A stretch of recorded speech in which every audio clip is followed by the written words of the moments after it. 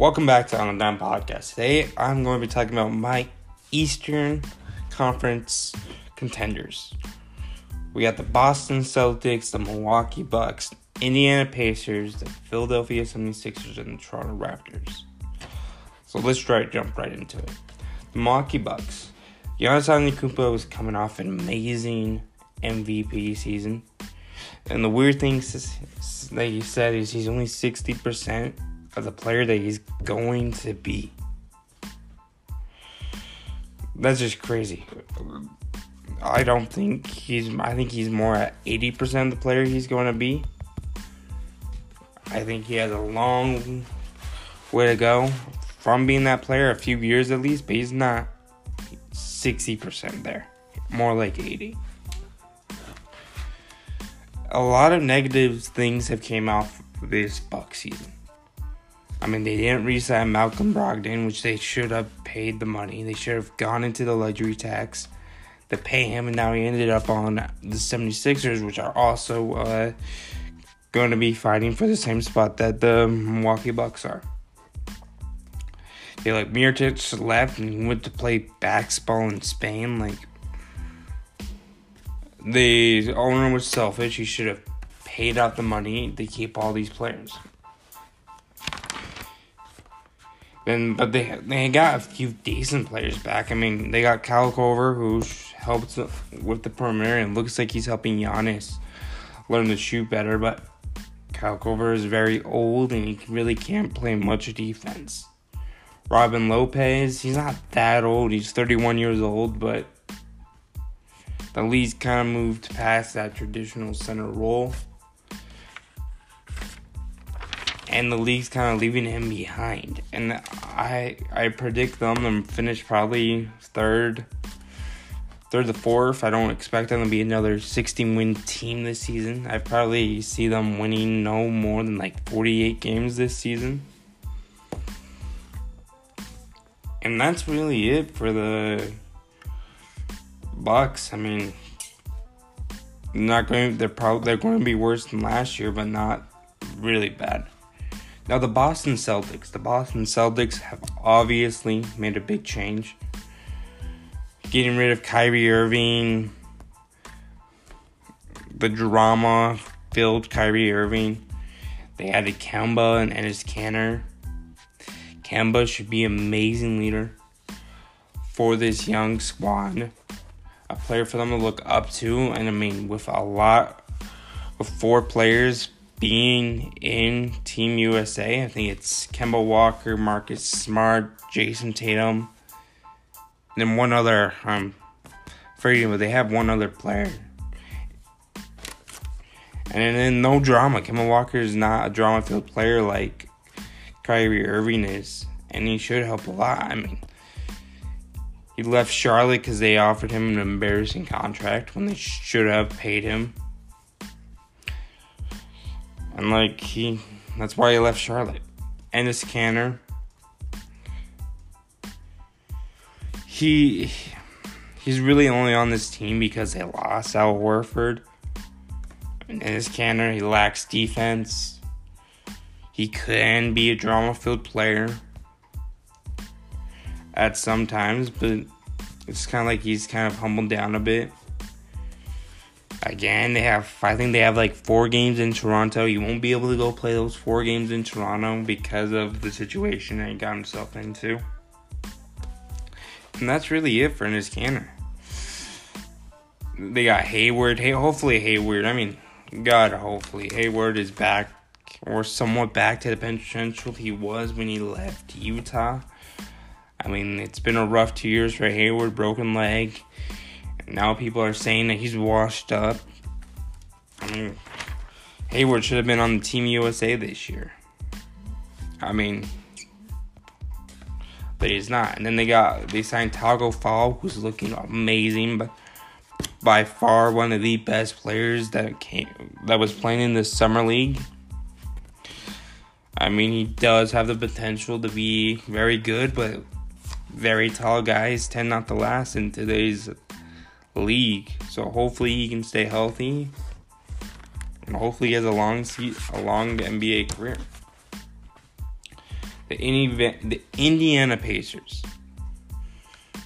I mean, hopefully Victor Oladipo comes back before the season starts. Not likely. It looks like he might come back in the December area.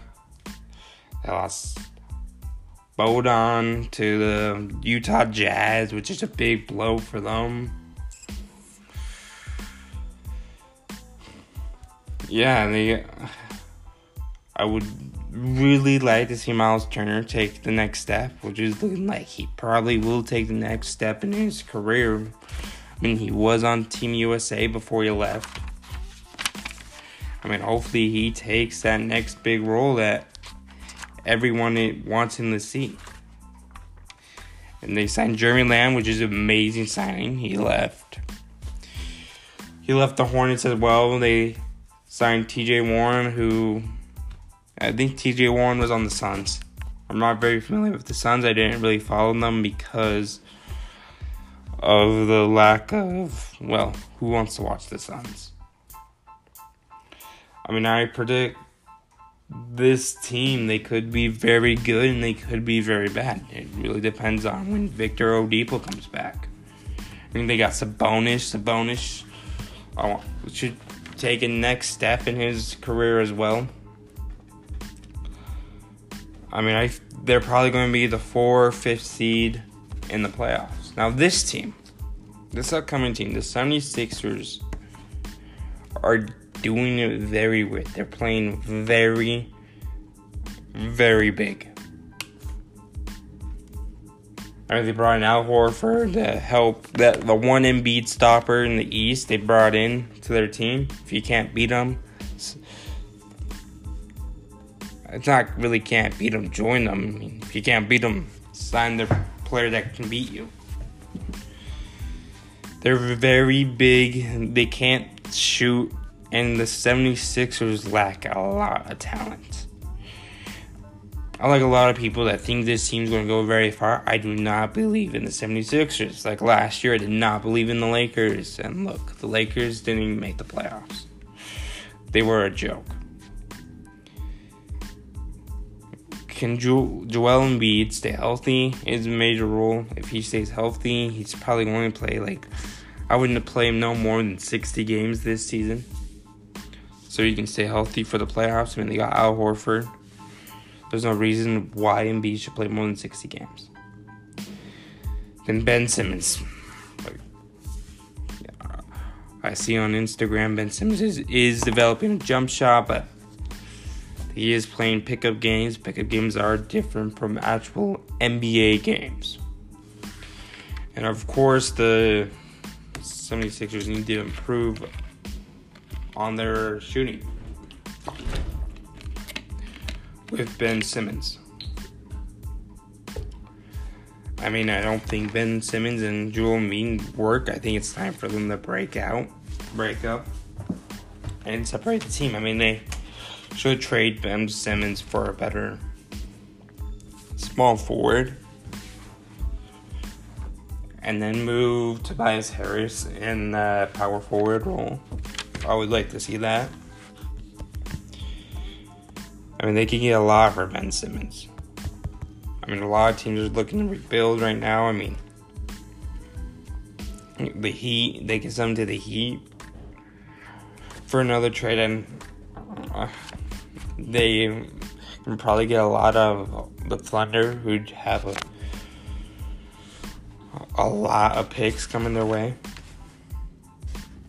I mean, I see this team being a top 2 team in the East. And I don't see them making it out of the second round of the playoffs. Now, the last team, the Toronto Raptors, lost Kawhi Leonard to the Clippers.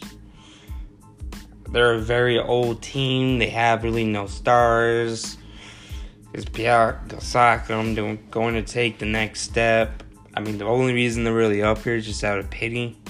I mean, the East is really bad, per se. That's really the only reason why they're in here. And this team is really big and old. I mean, the East says not. We don't have a lot to look forward to the East this year. I mean, the Toronto Raptors, even though I say they could be a very good team, they could be a very bad team. I mean, I would have liked to see Kawhi Leonard at least do a sign and trade to help them, but the Clippers trade a lot of their stuff to get Paul George. And this is it for the Eastern Conference contenders. And I will see you on the next one.